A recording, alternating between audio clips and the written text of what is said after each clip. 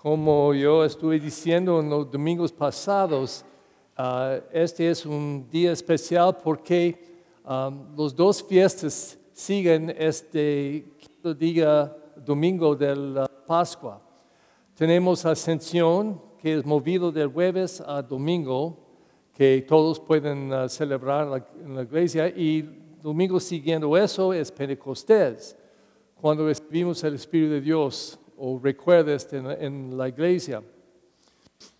En este día, la conversación que Jesús tiene con Felipe y Tomás está muy importante a ayudarnos a entender qué está pasando. Primero, en la primera lectura tenemos problema en la iglesia, y este era que las viudas estaban quejando que ellos no estaban recibiendo propio servicio en la comunidad de fe. Entonces la respuesta de los apóstoles era hacer o ordenar diáconos, los primeros diáconos en la iglesia. Y estos 7 hombres estaban seleccionados porque estaban muy bien en la fe, y ellos empezaban a servir las necesidades de la comunidad. Y esta era la solución de este problema. Era otro problema que estaba por la iglesia, pero afuera de la iglesia, la gente que no aceptaban la fe, no creyeron en Cristo, estaban persiguiendo la iglesia. Entonces San Pedro está diciendo en esta carta, tiene que estar preparado. Y entiende que la cruz es un parte de su vida. Esta es la piedra que estaba rechazada. Pero esta piedra rechazada era la piedra de la iglesia. Toda la iglesia estaba nacida sobre esta piedra. Entonces dice que ustedes pueden entender que esto va a pasar en su vida también.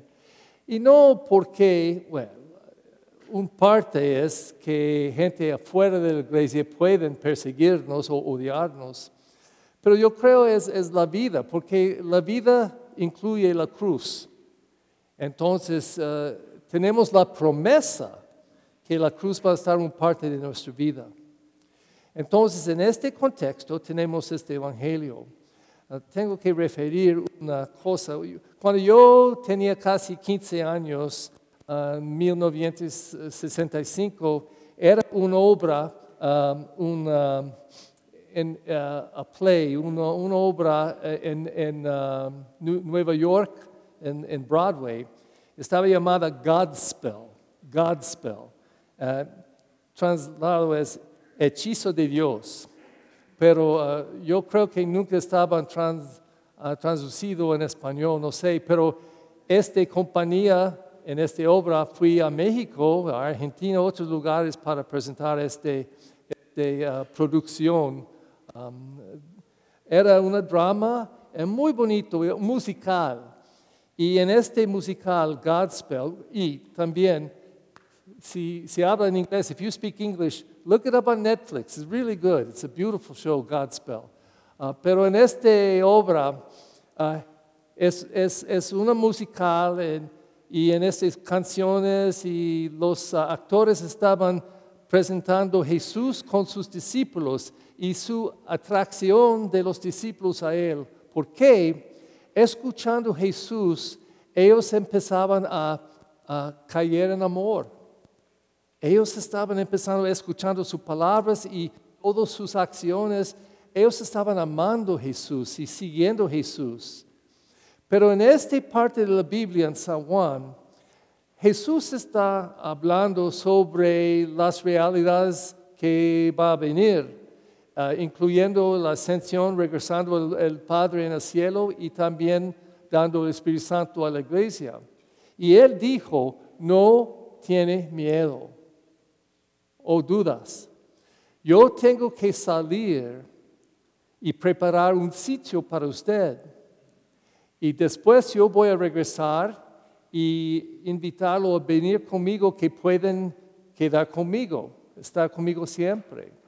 Entonces Tomás tenía la pregunta inmediatamente, porque Jesús dijo, yo voy a regresar y tú vas a seguirme, y donde yo voy a ir, tú vas a ir en este camino también. Entonces Tomás dijo, Señor, no sabemos a dónde vas.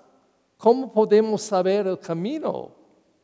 Entonces, en las palabras muy famosas, Jesús dijo, yo soy el camino y la vida. El camino, la vida y la verdad. Entonces, él dijo eso, Felipe tenía problema porque él estaba hablando sobre el Padre en el cielo, diciendo, si conoce al Padre, me conoce, porque yo vivo en el Padre y el Padre vive en mí. Entonces Felipe tenía pregunta y él dijo, ay Señor, muéstranos el Padre, que podemos creer en Él también. Y Jesús respondió, ay Felipe, ¿no cree? ¿No me conoce? ¿No sabe que yo vivo en el Padre y el Padre en mí? Now, yo creo que eso es muy importante porque la palabra de Dios está diciendo esas palabras a nosotros. ¿Creemos eso? Que Jesús es en el Padre y el Padre está en Jesús. Yo creo que eso es fácil a creer porque estamos escuchando eso por años, toda nuestra vida. Pero la parte posiblemente más difícil es eso.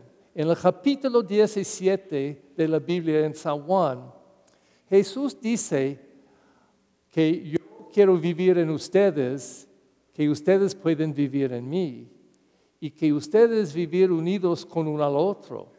Y voy a decir, hay un antífono antes de la comunión que yo no digo esas palabras en voz alta, pero quiero leer eso.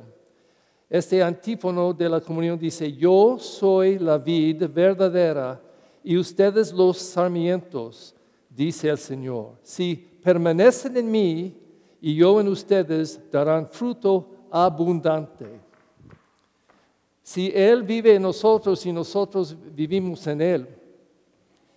En domingo que vienen a la misa a las 9:30, yo creo, vamos a tener primera comunión del grupo de educación religiosa y este día a la misa a las 9:30 era la misa por los niños en la escuela. Y ellos estaban vestidos en blanco y muy bonito, guapo y guapa, porque ellos estaban recibiendo la primera comunión.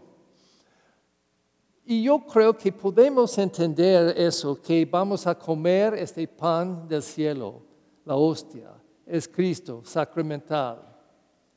Y podemos empezar a entender eso mejor, y los niños pueden entender, yo voy a comer Cristo, y Cristo está en mí. Pero es mucho más de eso, porque Jesús dijo, tú puedes creer si pueden ver los hechos que hago en el nombre del Padre.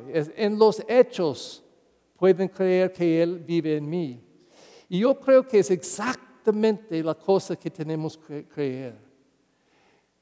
Si venimos aquí a la misa y comulgar y decir una oración y cantan y salen, ok, está bien. Pero este es el primer paso. Es los pasos que siguen que es tan importante, que decimos eso a Cristo. Jesús, yo creo en cada palabra que tú dices, cada palabra. Y yo creo en todas sus acciones, incluyendo, y más importante, la cruz. Porque Jesús estaba siempre predicando el mínimo 3 cosas, el reino de Dios, perdón y amor. Muchas otras cosas, pero esas cosas siempre.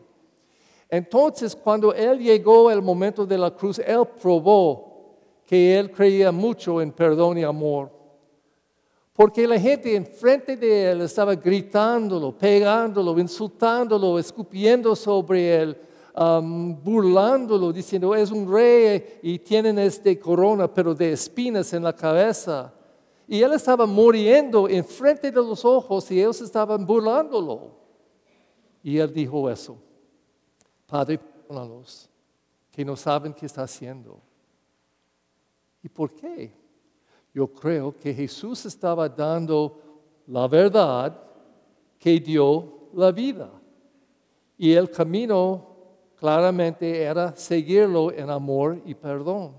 Y si no hacemos, no vamos a producir fruto abundante que está bien, pero mal fruto.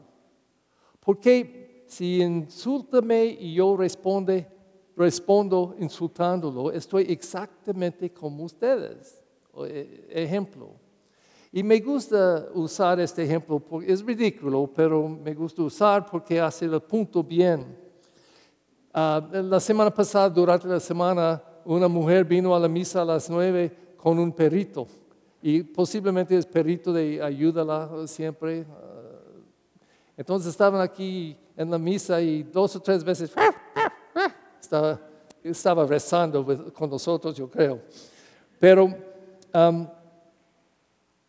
imagina eso, si yo estuve predicando, este perro o otra perra vino a mí, toda la gente está buscando, qué padre, qué padre. Entonces la perra viene a mí y van a morderme en mi pierna. Bueno, si yo quiero, yo puedo estar en mis manos y mis rodillas y morder pierna de la perra. Porque hizo a mí, yo voy a hacer a usted. Pero qué ridículo, qué ridículo.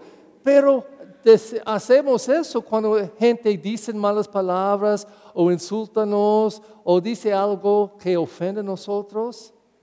Y a veces mucha gente es normal a responder lo mismo.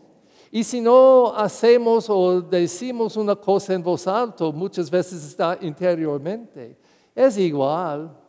Por nosotros es igual porque está feo.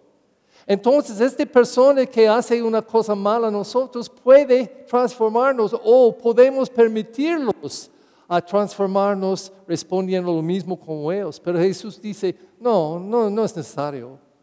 Tú no tienes que hacerlo. Yo voy a dar una palabra, una verdad que produce más vida en ti. Este camino es, tú puedes perdonarlos.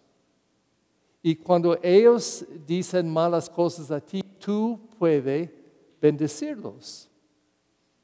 Y tú debes hacerlo, porque cuando lo hace, cuando practica eso, está experimentando mi cruz. Pero esta cruz no puede destruirlo. Y la prueba con nosotros como católicos cristianos es que Él resucitó. Y esta nueva vida que Él vivió, que está dándonos cuando estamos experimentando la cruz en nuestras vidas. Podemos amar en la cara de odio y injusticia. Yo creo que este es exactamente que Jesús está diciendo, que yo quiero vivir en ustedes, que ustedes pueden vivir en mí. Cuando mi palabra y mis hechos viven en ustedes y ustedes siguen, van a tener una nueva vida y una vida abundante.